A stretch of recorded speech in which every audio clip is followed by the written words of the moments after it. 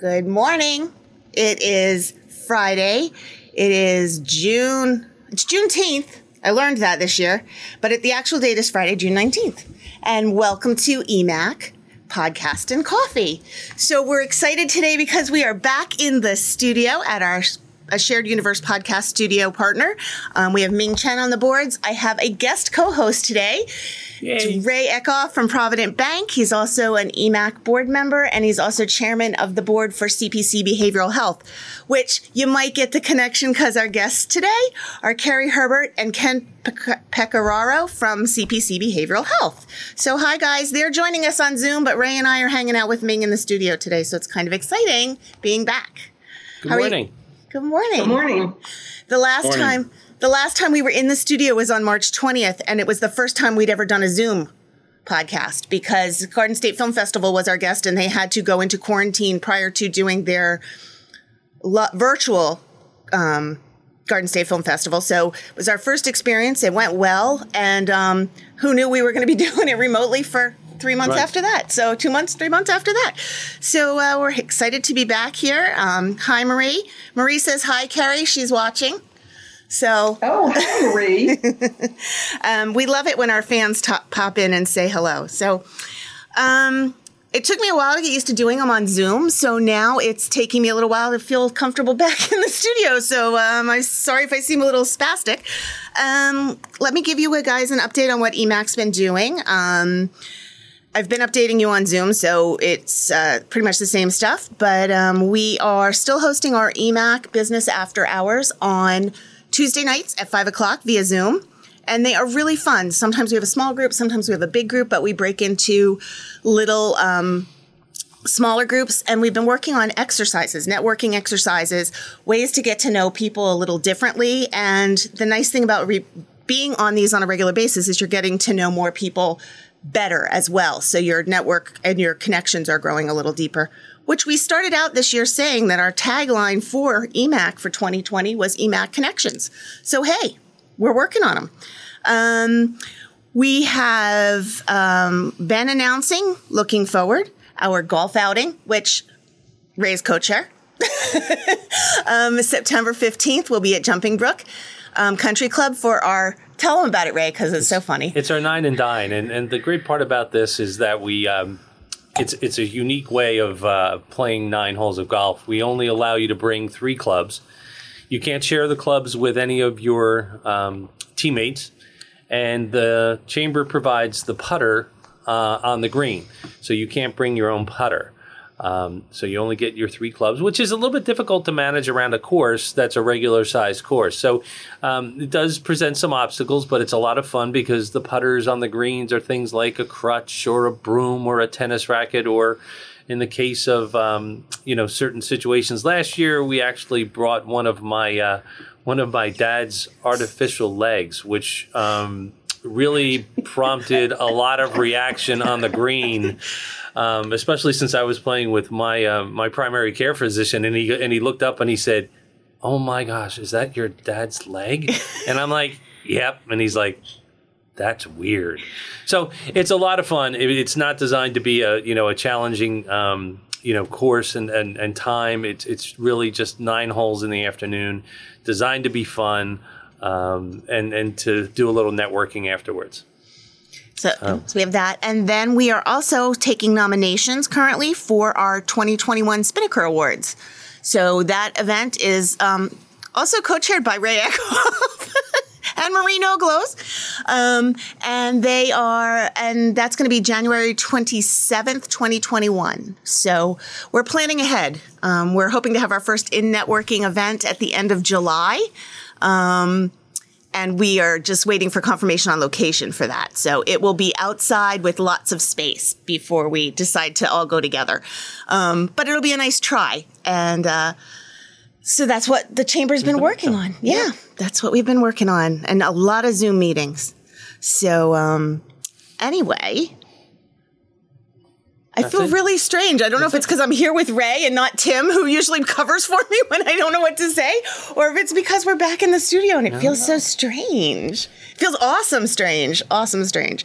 So anyway, let's say hi to Kerry Herbert, who I will just give a special shout out, has been my mentor in nonprofit work for years.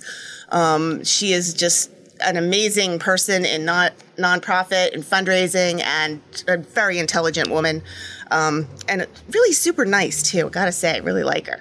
So, and then we have Ken, who I have met a few times, but don't know him nearly as well. But he knows how to do podcasts, so I might just turn the whole thing over to him too. What do you think? So, you guys want to decide which one of you'd like to start and tell us a little bit about CPC?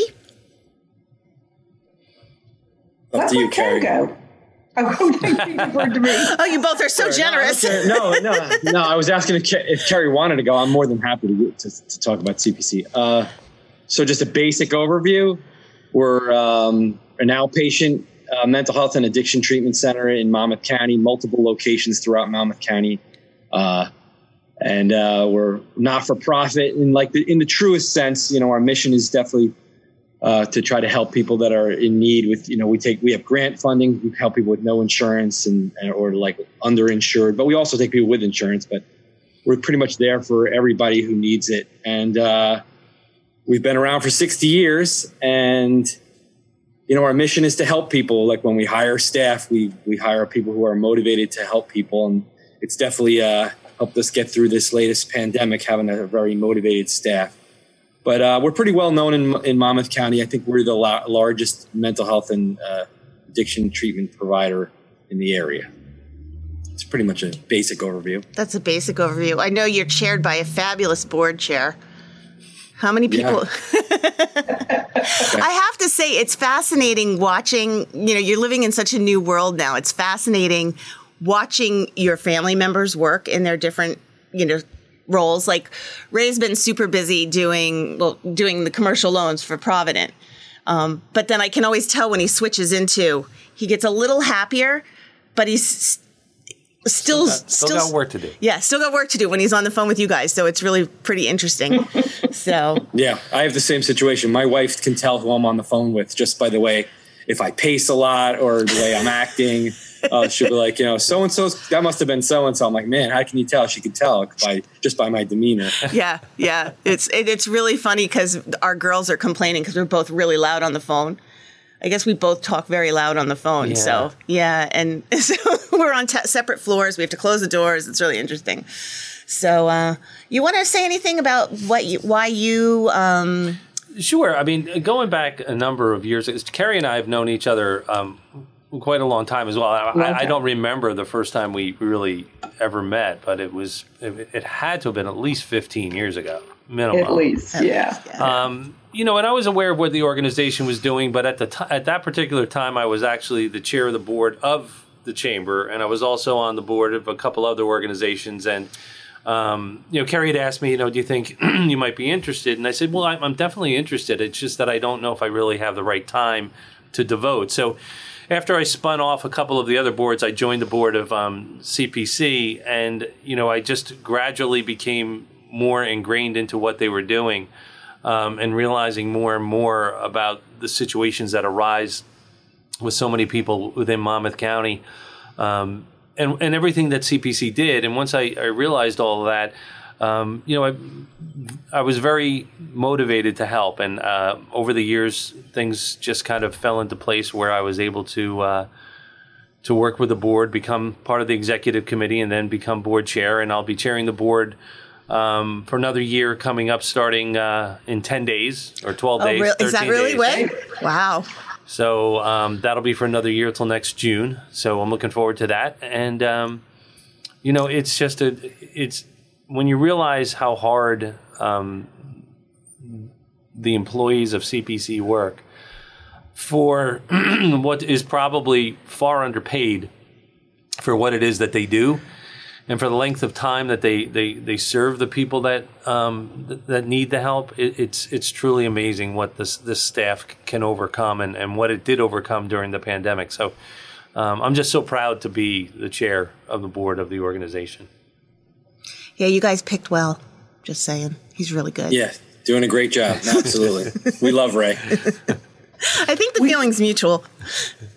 We did get really lucky. Ray is a board chair who rolls up his sleeves. And it's not, just a title for him. He takes his role very seriously. He devotes the time. He's, learned an awful lot about the organization, so he can help, lead the organization and make informed decisions. And, that's really important for us to be able to carry out our mission, which, is very challenging in these times. I think that that is such a key thing to say, Kerry, about a board in general. Having a board member who will roll up their sleeves and get involved and have a passion and learn and make it their mission as well to make the group that they're leading succeed is definitely an admirable quality. Yeah. So it was funny when I first started working for the chamber and Ray was on the board and I saw him in a board meeting. You see, it's very strange when it's a husband-wife thing and we totally are in work mode, but I just all of a sudden was like, wow, I know why everybody really wants him on his board. He's really good. So actually, I just remembered the funny story about, I think probably one of the first times I met Kerry, we were at a CPC event and the bank you were working for was being honored. Wasn't it? It was CPC, wasn't it? Yeah. And it was 10 years ago, Jen. It was our 50th. Yeah, and anybody who's been at an event that I've attended since then will know that it's not unique to our event. But we were in a location and the acoustics were not great.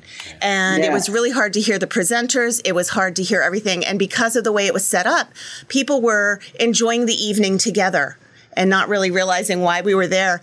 And it was like, I don't know, one of the first times you were standing up accepting the award. I mean, it was a big deal. And there's me. I stand up in the middle of someone speaking from the front of the room and I turn around and I just loudly say, could I have everyone's attention, please? We're doing something important here. It would be nice if you could be considerate and give them your attention. And ironically, Julia Zapsik remembers meeting me that night and won't let me forget that that's it. And Julia is now on our board for EMACC as well. So, and Julia and Mike and Ming are the owners of A Shared Universe. So it's a small world. And luckily I didn't offend too many people by doing that. And they're still talking to me this many years later. But when you see me walking in circles around a place, it's a pet peeve I have of not paying attention. So I'll say that. So you want to ask him a question? Jennifer, I remember that Ray was always at various EMACC events, and he would walk because he's so tall. He'd walk around with signs shushing people. Do you remember that, Ray? Yeah, I do. Did you? Oh yeah. Oh, I don't remember that. Yeah. Oh, I just use my big mouth. Yeah, that's hence the difference between Ray and I, Ken. I was telling you, Ray's the serious one. I'm just walking around shushing people. He would politely carry a sign. Yeah. Yeah. So one of the things that we wanted to just get into is a little bit more detail, and a little more depth on what CPC does, and what the areas they serve. So I mean, maybe you can let us know. I know as a board member, obviously, and chair of the board, we've been venturing into different areas of Monmouth County with expansion grants that were provided by the federal government. Maybe you could tell some of the folks about where our locations are and and the types of people that we serve, age groups and so on. Sure. We're all over Monmouth County, but we serve across the border to other counties as well. Like we get a good amount of Ocean County people as well. We get some Middlesex too. So our 5 outpatient locations are our biggest one is in Middletown, Red Bank. It's Middletown with a Red Bank mailing address. And then we also have Freehold, Aberdeen, Howell, and Neptune. Did I cover them all? Yep. It's 5, right? Yeah.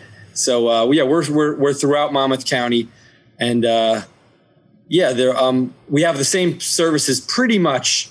Some just with some variation at every program, at every building. But we also have community outreach programs as well, coming out of our Eatontown office. We run the Children's Mobile Response Team, and they're housed in our Eatontown office as well. We actually have 2 Eatontown offices because we have some other community outreach programs in the Eatontown West office as well for adults, helping with housings, employment, and things like that.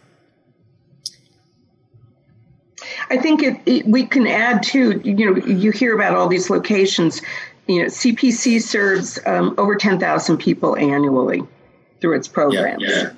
Wow. And you have visitors. Yeah, I mean, and if you were looking at the types of people that we serve, I mean, there really is no limitation to age to the people that we serve, correct? No, we get all over the map. I mean, as young as toddlers, and old as old can be. We get everything in between. Definitely, we get the whole spectrum of people, ages, shapes, sizes, you name it. We get everything. I mean, in Monmouth County, it depends on the area, but we serve the area that we're in. So we get people from all over with all kinds. We have people who are homeless. We have people who live in mansions. We have everything in between too. So we get we don't. That's one thing. I've been at CPC 19 years, and if you look at my resume before I started at CPC, I jumped from job to job. I was just looking for the right place, and then when I came to CPC in 2001. For many reasons, I was like, this is the place I want to stay, and the main one being that CPC is definitely about the clients first. And I'm part of the grant writing team for CPC as well. So is Kerry. And we always make sure that we have funding to help people who need it. So we're not turning people away who need the help. And I've always admired that about the place. I'm like, okay, this place cares about people. You know what I mean? So I'm actually proud to be part of the CPC because I think that we're a very needed service in the area. There's a lot of mental health and there's a lot of substance use going on. I'm actually the director of addiction services. So if I talk a lot about addictions, it's because that's what I've been involved in. And, but mental health as well, there's really a need. It's not like something that people are just, going to because, they just need somebody to talk to. That does happen, but we serve a lot of people that, without us would be in hospitals or institutions and things like that. And we make it possible for people to live productive lives in the community because of all the support we provide. Something you just mentioned, that you mentioned that if we weren't providing our services, there'd be a lot of people that were in hospitals. But over the last several years, maybe you can go into a little bit about how we are working more closely with the hospitals, to really get the patients and our clients the services that they need. Yeah, we work very closely with the hospitals. We have we keep special slots just for hospitals. The hospitals that when people get discharged from psychiatric units, that's one of our priority admissions. So we usually, our policy is to get somebody in as soon as possible when they're out of the psych hospital to try to transition them to get services right away, to make it so that they don't go back to the hospital. Because when somebody's at their most vulnerable point, if somebody goes in for a suicide attempt, or if they go into like a rehab and they just got out of detox, you want to get somebody linked into treatment right away for the outpatient. So there's not that gap when things go south again, so that's a priority for us, always has been. And they will continue to be. Yeah, I was going to say mental health and drug addiction or substance abuse and addiction, neither one of those are, they're all encompassing. There's not a specific type of people. It's unforgiving in who it affects. So it's very wide range. You can't target a specific. It's everybody, and you offer services for everybody. And the word escaped me because it was a really good word I was going to use. Now I'm babbling. But it is. It's you really have to be there for all points. And you had said before all ages that you do and all economic status and mental health, I would think is being affected more so with the pandemic. Are you guys finding that? Absolutely. Yeah. But onto your other point, as far as CPC is what's considered, we're an integrated treatment model. So that means we treat mental health and substance use addiction at the same time. And we've been doing that. Like now the world has moved in that direction. But again, when I started in 2001, we were doing it back then. Back then, people would be like, oh, we're just mental health. And they would turn away people with drug problems, or people would say, oh, we're just an addiction program. And they would turn away people with mental health. But we've always, since I've been there, we've taken both. And we make sure that our staff is cross-trained to do both. So Because you're right, they exist together. You can't you can't serve one in a vacuum. Someone's mental health is clearly going to affect their addiction if they have a drug problem, and vice versa. So it's very important. So as far as terms of the COVID-19, that's the pandemic. It's mental health. All that stuff has heightened. All the drug use, the mental health. People, if you think about you could kind of use yourself as a reference point. Everybody's a little more anxious now with everything going on in the world. So it would be no different with somebody with a co-occurring mental health and substance use problem. It's people's issues have definitely heightened during this time, and it's been a challenge. But we're rising to the challenge. But it's the need is definitely out there. You can see people are they're isolated, and being isolated is one of the worst things for when you have a mental health or substance use problem. Where it's good to be available for people during this time, because they definitely need it. There's no doubt about it. Hey, Ken, didn't you mention in a meeting the other day that locally and nationally there have been an increase in accidental overdoses? Yeah, New Jersey was making progress with the overdose thing. New Jersey put a lot of effort into overdose prevention, and CPC has been involved in that as well. But I don't know how much data is. That's funny. So one of my coworkers actually sent me an article last night. I don't have any. I didn't read it yet, but she sent it to me like in the middle of the night last night. But from what I hear, anecdotally for sure, the overdoses are up again. I hear we've lost a lot of our gains, but I think the data is coming out to show that as well. That just the isolation and the lack of connection has definitely increased. People relapsing, using heroin again. And we've unfortunately lost some people, and it's really traumatizing for the staff, because we get really close with the clients, and especially someone who's doing well, with heroin, you can just use again once. It could be the first time in 6 months. And with all that fentanyl out there, it could be it's a death sentence. And the other thing that I'm seeing on the rise big time is alcohol use. People that don't have access to drugs or drinking, and there is some big hardcore drinking going on out there as well. So, do you? Oh, sorry. Go ahead. Do you think? What are you guys doing to? What are some common practices that you are doing to, or recommend to people who are at risk, people who are struggling, and knowing it's harder now?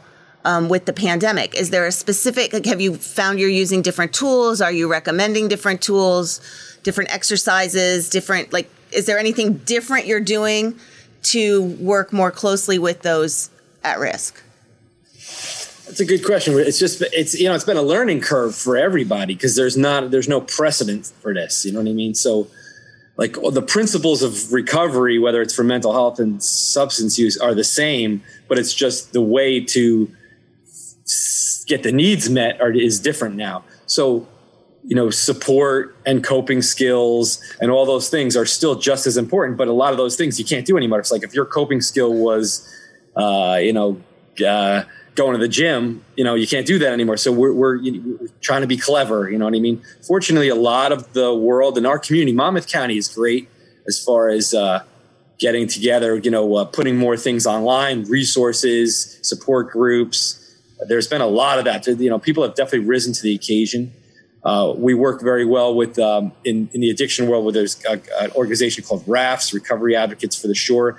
They provide recovery coaches who will call people. Also, New Jersey has recovery advocates as well. So it's just moving to the online world. It's not the same, but it's better than nothing, and it's good. It helps, but we're just, again, being clever, being creative, doing what we can to try to get people linked to what does work through this time.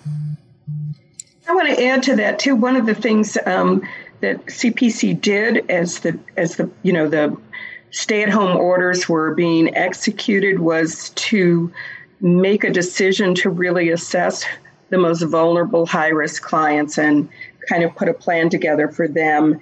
And additionally, we have crisis units. Ken, you want to talk a little more about how the crisis unit for adults is kind of used to also work with some of the folks that are a little more vulnerable and high risk.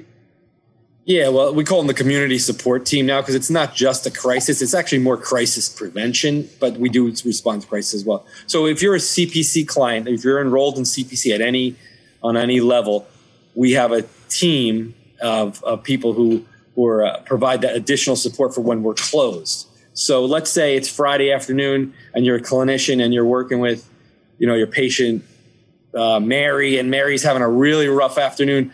And it looks like she's maybe thinking about whatever. Her depression is increased or she's thinking about hurting herself, but it's not serious enough to send her to the hospital. But you don't want to let the whole weekend go by. You can put an order into our community support team, and our community support team will call her over the weekend. And if necessary, now that we're moving back, we're going to be going to doing visits and home visits as well.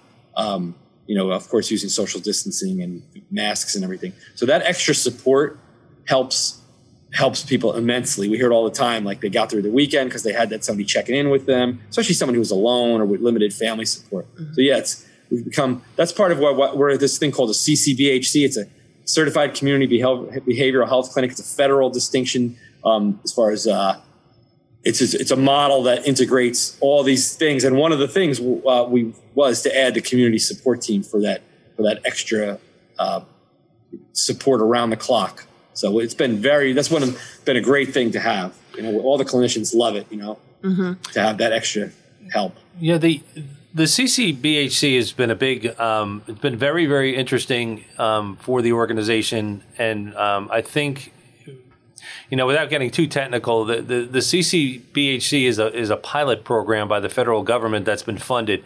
There were only 8 states, Ken, right? That were originally right, and New Jersey was one of them, and then they broke that down even further and said there's only a certain number of organizations that will be under this CCBHC, we were 7 in New Jersey, and we were fortunate enough to be one of them. And Ken hit on it with the exact word, the integrated model. And that integrated model is not just saying, well, if you have you may have somebody that has a codependency issue, or you may have somebody that has a certain mental health issue and an addiction issue, but they also may have a physical issue. They may be dealing with a heart issue, and really, what the CCBHC does, it says, okay, CPC, go out and bring everything together and serve this client to make it the best service possible. And the results that we're seeing are dramatic and fantastic. So maybe you could just jump into a little bit about what we're seeing from that. First of all, that's for the board chairman. That's an amazing description of a CCBHC. Like, you deserve an A for that. That was, how many board chairmen can describe it that well? That's actually a perfect description of it. It's an integrated model. So we've been integrating mental health and addiction for decades now. That's always been our specialty. So now, just like Ray brought out so eloquently, that's perfect description. We're bringing the future of healthcare is one-stop shopping, bringing medical into it. So at some point, anybody will be able to go to a place like CPC and get it all done. As far as the CCBHC is the first move into that direction. So we don't provide the medical care itself, but through linkages and case management, we make sure our clients are getting the medical care that they need. So we're working with primary care physicians, federally qualified health centers like the VNA. We work hand in hand with places like that. So when somebody comes in, they might be using heroin and they might be suffering from bipolar disorder, but they also might not have taken their diabetes medication for 5 years because they've been living, whatever kind of life. And, that might kill them just as quick as the drugs do. So it's part of our mission now, being a CCBHC, to assign a medical case manager to that person and make sure that person now is getting linked with a doctor who, takes their insurance or who can help them out with no insurance so they can get their diabetes taken care of as well, because that's just as important piece of the puzzle. So you'll see when we're talking about this again, hopefully in 10 years, you'll see that it'll be one-stop shopping. Somebody goes to get it all done in one place because it's all interrelated. Just like we said, the mental health and the substance use are interrelated. The medical is a huge piece of this as well. getting your pain taken care of, getting your diabetes, heart problems. We're seeing all kinds of medical stuff. And it's, again, our job is to help people live happier, more healthy, productive lives. And why wouldn't we take care of medical? I mean, it makes sense. And the CCBHC is like the world's first, at least the United States' first move in that direction. It's been such a great thing to be part of that. Right. What's really interesting from listening to you all talk about this is that you said, Ken, when you first started, that you were one of the first groups to actually look at the relationship between mental illness and substance abuse. And now you, obviously, that was recognized when you were selected to be part of that CCBHC. That thing. So when you were selected to do that, to take that step farther and look at the whole person, because everything is so interrelated. And I think it's a shame it took so long, but it's awesome that you guys recognized it earlier, to recognize the relationship between the substance and the mental, and then to be able to bring this whole piece together. Because it is true, you going to different doctors for everything, nobody really knows what's going on. It's a lot easier to make sure that you have one person who's very aware of that person's overall health. Yeah. And I will add that a lot of people have, given testimonials that they have been through to many different providers. And until they reach CPC, with that philosophy of care and the client first approach that Ken spoke about, they just were unable to, really enjoy recovery. And that's what they say, I've been all over, but finally, I found a place that can really help me.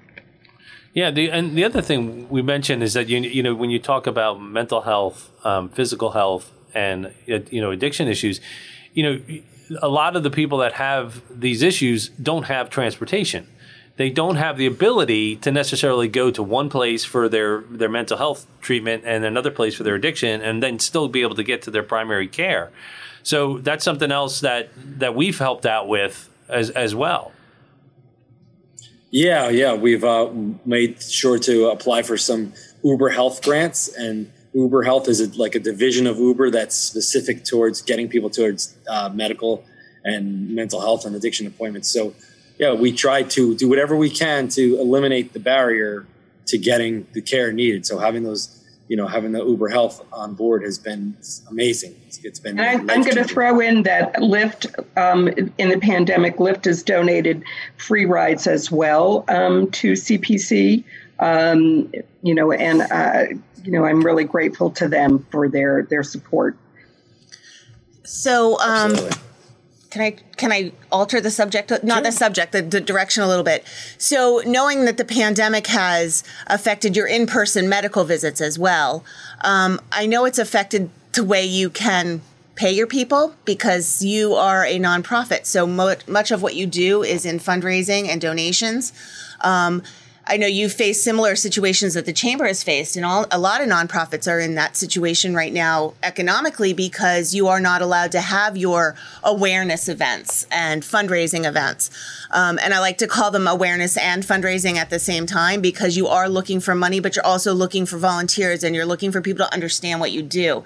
So how have you guys been doing? What are your plans? How are you trying to reach and still get that income in the donations to maintain these amazing programs? Well, we are like many nonprofits, and obviously in-person events for the time being are not really going to work. But we did move our golf outing from June to August. And since there have been relaxation of the restrictions and that event is outside, we will be able to hold that. So that is August 24th at Navasine Country Club, and we still have availability for people to play and sponsor. And we won't be using Ray's father's leg for this. Don't want to scare anybody away. It was funny. I just want to know who had a really good putt with that leg. A couple people. But not many. If they decided to kick it in, or if they did decide to do the instep in, it was kind of. But it was really more the challenge of, are we going to touch it? That was the best part. Yeah. What was the date of that, Kerry? I'm putting it in our sure, notes here. It's August 24th at Navasine Country Club. And and this year we have an owner of Ozone Fitness, whose title is certified, who will be there leading a pregame warm-up for people, showing them golfers who are really serious about their game, how they can stretch and prepare for a 5-hour round of golf. And Navasink has done a great job. Your husband can attest to the fact that he likes playing Navasink. I don't golf. I just love being there. Yeah, the course in and of itself. Obviously, it's as a private club, most people don't get the opportunity to play it. It is worth going just to play the course because it's in spectacular condition. I just drove by it yesterday and said, gosh, I can't wait till August 24th because that's when I'm going to get out there. So, yes, I absolutely, Provident Bank, the bank I work for, is on board. We're going to have our team there. So, yeah, absolutely. Make an effort to get there. How did they find it and register, Kerry, on your website? Yes, they can go to our website, cpcbehavioral.org.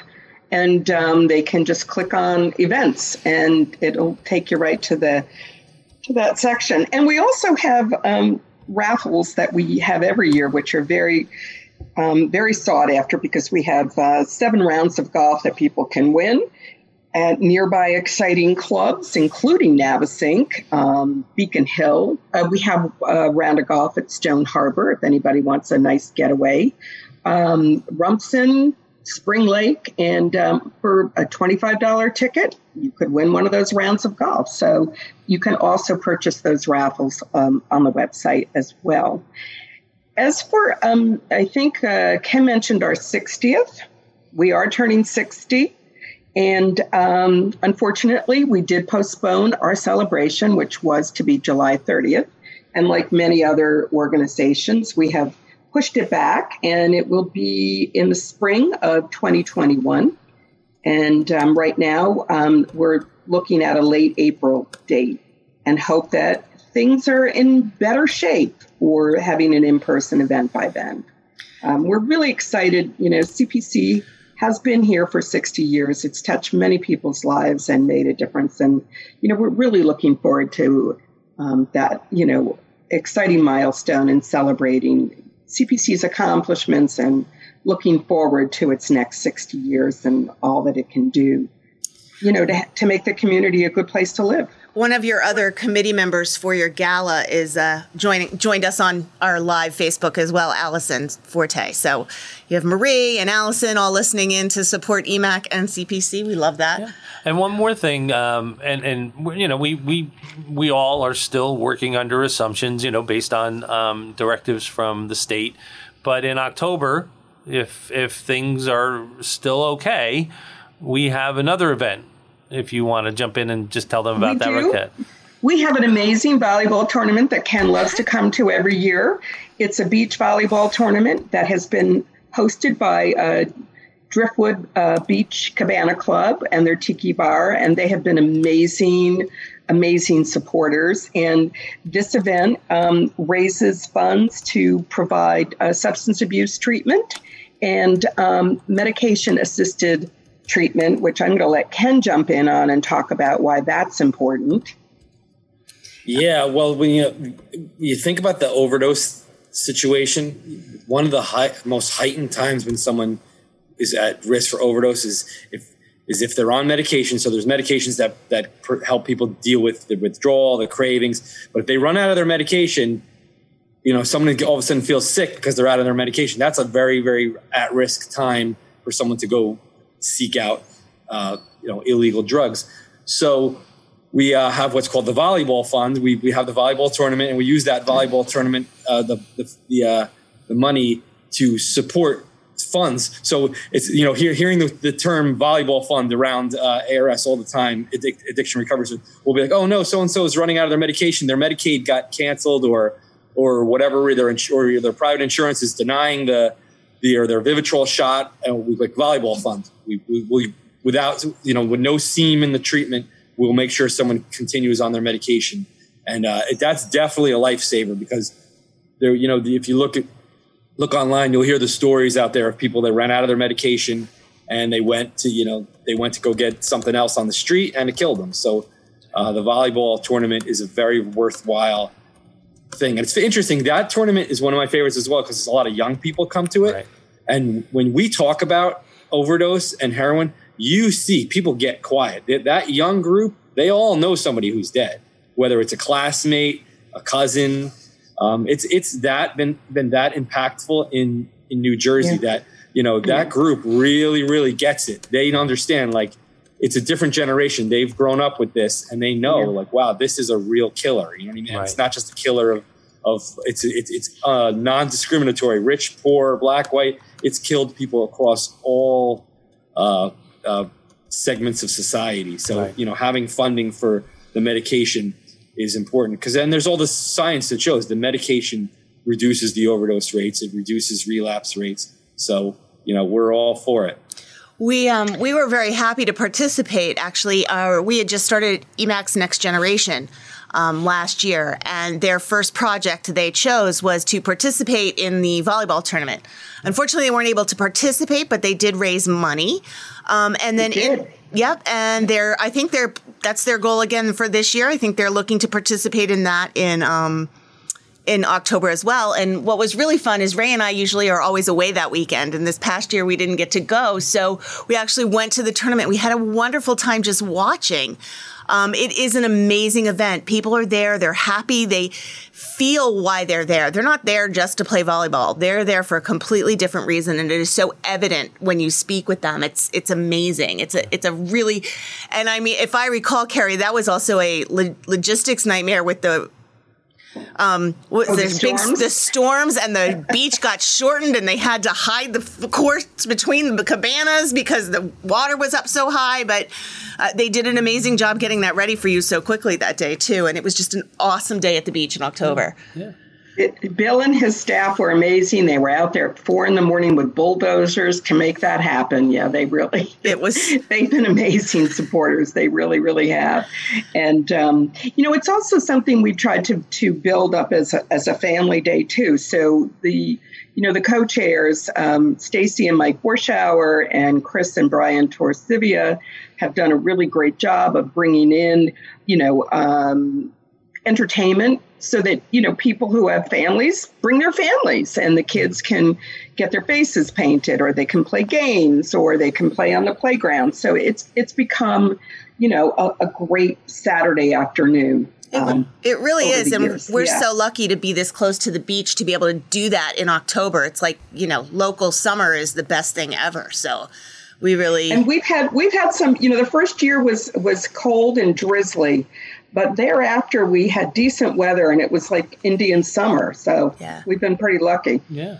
It's really nice. One of the other jumping back into operational side, obviously with everything that's gone on, going back a year ago, if you said telehealth and the ability to serve via that vehicle, there was pushback from the state, there was pushback from the government. Obviously, what's happened over the last 4 months, is that we've actually gone to this. And I think the state and the federal government have jumped on board and saying, okay, yes, go ahead and do it. But I think that it's been, if you can maybe shed some light on the success of it so far. Yeah, we're all hoping that there's aspects of telehealth that are here to stay. There's sometimes face-to-face, nothing, is better than face-to-face. And where we are looking forward again to, having in-face groups and things like that. But we definitely want to keep telehealth as well, because there's for the people some people that are hard to reach, and it's, like we talked about transportation or, childcare issues and things like that. People that having that telehealth, and for things like, for all aspects of really, but like for medication visits and things like that, therapy, it's been amazing. It's great how well people have been able to adapt to it. And we're hoping that we can keep it, at least as an option, because there are some people that they wouldn't get the services without telehealth. You're reaching into people's homes, and it's awesome. I run a group every Thursday night, and it's interesting. It's different. You know what I mean? It's like you can do things with the group with telehealth that you couldn't do. You could be like, somebody could show you things in their house. They could show you their dog, their kids, their, you know what I mean? Like, you could really get into someone's world, you know what I mean, with the telehealth.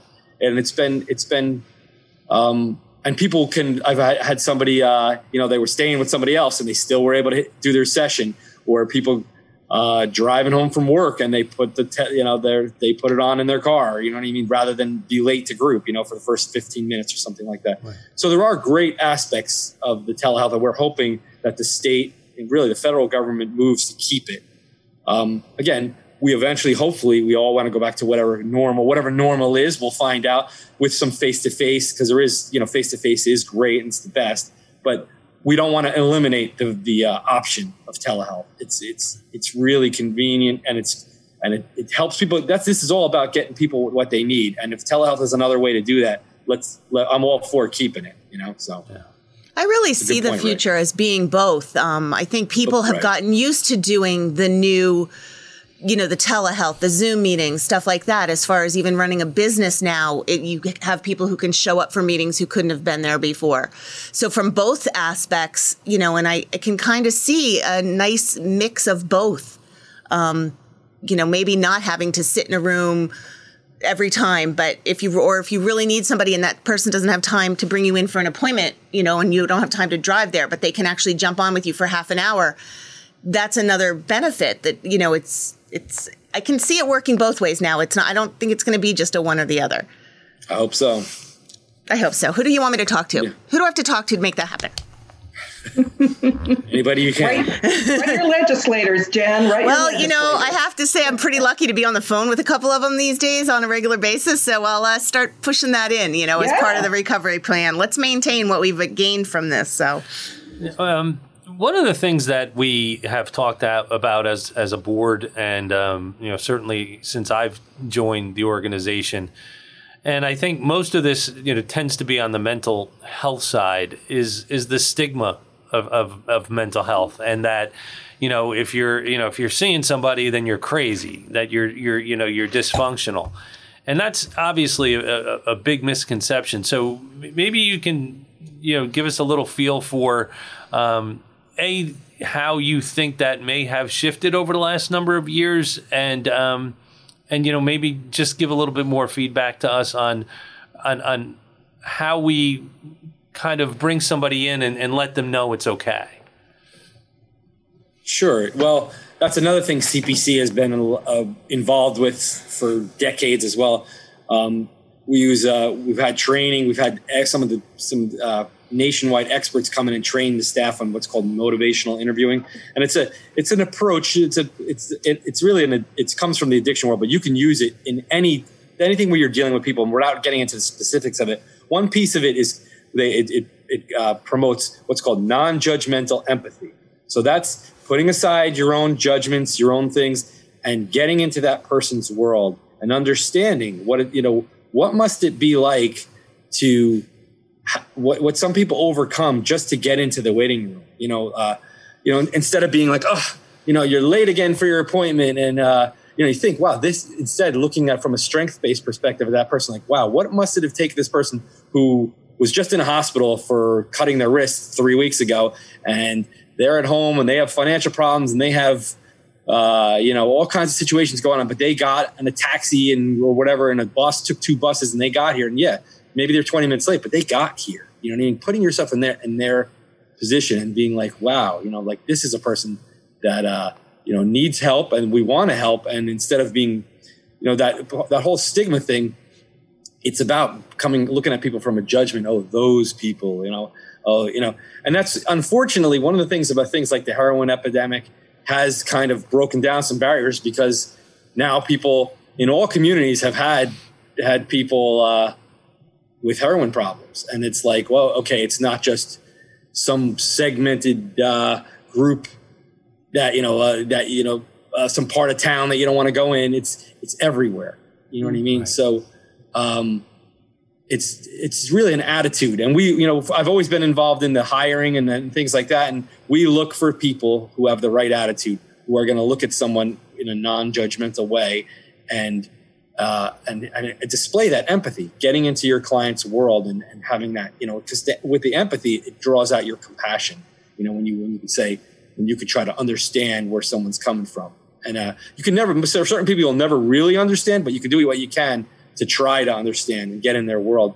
And that's what breaks down the stigma. That breaks down the all that stuff, you know. So it's you know, Vera Sansone, she's our CEO, and she's at the forefront of all this stuff, like the CCBHC, getting the grants, but with this non-judgmental empathy that like embodies her. You know, she looks at people as people, whether you're, you know, a billionaire or whether you're homeless. She's about treating people with love and respect, and it's not tolerated at CPC to treat people any other way. From secretary to CEO, you're required to treat people in a loving and caring way. And if you don't, you know, it becomes, we do something about it. We provide training, or if that's maybe someone who shouldn't be working at CPC, right, because that is definitely our philosophy. Do you guys do an outreach to public education? I know that's not your main focus, but that non-judgmental empathy, it's a great way of saying that. I love that. You know, the more people that you speak to, people start talking about it more. Again, it's a little bit of the stigma has gone where people don't mind admitting. And it might be, I find it more in a younger generation that people don't mind admitting they're going to therapy, or don't mind admitting they struggle with something. And I think they're finding that empowering. But do you do anything to reach out and inform the public and educate the public on this non-judgmental empathy and to put yourself in someone's shoes? Because it really is, you know, I've struggled with depression for 23 years. And, you know, to look at me, nobody would ever know that and guess that because it's just not my normal nature. But then having, you know, I know my children probably won't mind me saying this, but my children, both of them deal with anxiety. And depression and anxiety are similar but different. And it took me a long time to understand their anxiety. But them speaking to me about it and helping me learn has helped me understand their behaviors more. So I'm just wondering, like, is there a program, or even if it's not you guys, do you know of a program that's out there educating the public on that non-judgmental empathy? Yeah, no, we do it all the time. We have some great trainers at CPC. But it's funny, you brought up depression. That's like actually a good example to bring up. You know, when you're depressed, I didn't know that about you, but now you can empathize with someone who is depressed. And there's nothing worse than somebody saying, hey, why don't you just get over it? Or, yeah, right. Or why don't you just think happy thoughts? You know, because, you know, if I could think happy thoughts, I wouldn't be depressed. You know? Like, it's not like you know, as if you're choosing it. You know what I mean? It's just like with somebody who's using drugs in an addictive way. Like, why don't you just stop? Well, if I could stop, I wouldn't be addicted. Same with anxious. Why don't you just calm down? You know, it's not that easy. It's you know, not. These are diseases. You know, It would be like saying somebody with diabetes, why don't you just regulate your blood sugar? You know, it's not that easy. So, we that's a big part of our mission, and I'm personally part of that. We do a lot of training all the time. That's like kind of a, you know, we do the fundraising, but we also do a lot of marketing through education. And, you know, we're always available. We get calls all the time. I got a call recently from an area, big company in the area, and we're going to do a webinar with their staff on coping with anxiety and depression. So we're very into that. We want to do community education. We do a ton of it. And then we got a really good team for that. We got some people who specialize, you know, that's, you know, doing public engagement is it's a big part of our mission. Definitely. We want people to know about, you know, that's getting people help. That's great because, you know, as ingrained as our family is in CPC, that is one aspect I did not know that you provided. You know, and I can see, especially now with more and more people suffering from even just feeling down, not even diagnosed depression or diagnosed anxiety, but just feeling so different in this situation. Having that information out there is really a great way to help.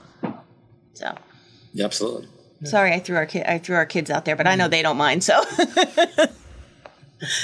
they talk about it all the time. To say, you know, one of my colleagues who's in a hospital, and I spoke at the beginning of the pandemic, and she said to me, you know, you are the next front line.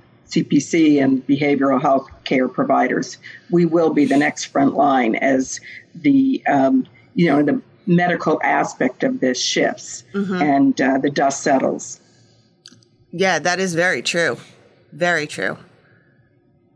It is good. It is good. People know, that that Ken and another team of people are here to, to do the webinar that he's referred to and talk about depression and anxiety, because, it is important for people to have a better understanding of it and how to access help. Right.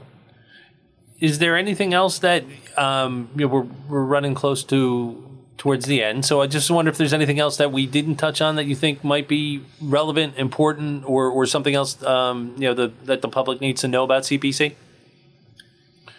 You guys did a great job with your questions. I got to give you credit. No, I feel like in the past hour we definitely encompassed what I would want to. As far as letting the public know, the basic mission. We're here for people of all kinds, and it's people first, and that's definitely what I want people to know. And we'll find a way to get you in. You know what I mean? As far as funding wise or whatever, our job is to try to help you overcome the barriers and the obstacles to get into treatment and to get what you need. So no, I'm glad we covered a lot of those bases. The CCBHC is another one I'm glad we covered. And because that's going to be the new normal as far as from treatment. That's going to be the now it's a pilot program, but that will be hopefully, God willing, the norm for treatment, that integrated care throughout the country, and it is moving in that direction. So no, it's a great organization, and we have great leadership, and I'm proud to work there. Great.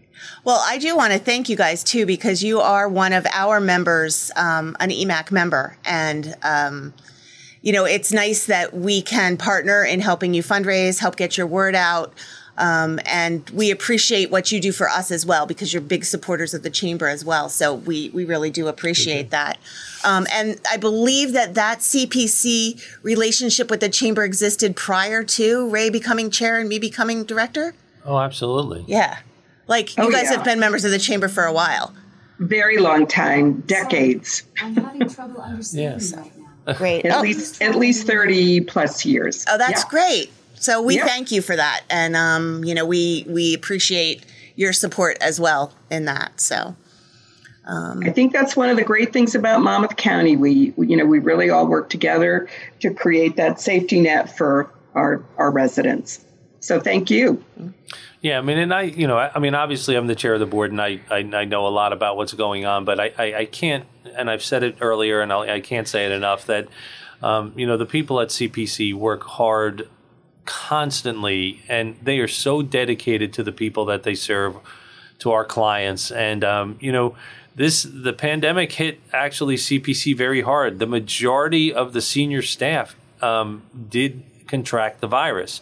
And some worse than others. And, where there were things going on where, that our CFO, Dan Burns, who had the virus, was working literally through it to make sure that we got the funding that we needed, through the various government programs. So the dedication and support of the employees of the organization is fantastic. And Kerry and Ken, I can't say enough great things about all the work that you do for CPC. Well, thank you. Ray. Thank you, Ray. Likewise. I know, it's just a big love fest of Ray Eckhoff today, isn't it? That's why he showed up. He wants the love. Yeah, that's it. Because he's such a, attention monger. So anyway, I thank you very much for coming in today. Guys. Thank you. It was fun. Yeah, thanks for having us. Great. Next, we hope to have you back someday in the studio with all the fun toys. Absolutely. It's really awesome. You don't even know what we get to do when we go off camera. We get to play with them all. It's really fun. Nice. So thanks again to A Shared Universe with Ming Chen. And being open, congratulations. In the first round, I think. I hope everybody gets an opportunity to enjoy dining out. It has been a pleasurable experience for me. Very impressed the way businesses are handling, the restaurants are handling their cleaning. And, it's when people work together, it really is safe. And it's great. So it's nice to be back into the world. And we will be back on our podcast in 2 weeks here at the studio with Kelly and Stu Josberger, who own Stumpy's Hatchet House. So they'll be talking about a lot of different things they've experienced during the pandemic and what they're going to offer when they get to open. So thank you guys very much for being here, and we will see you all in 2 weeks. Thank you. Bye. Thanks, Take care, guys. everybody.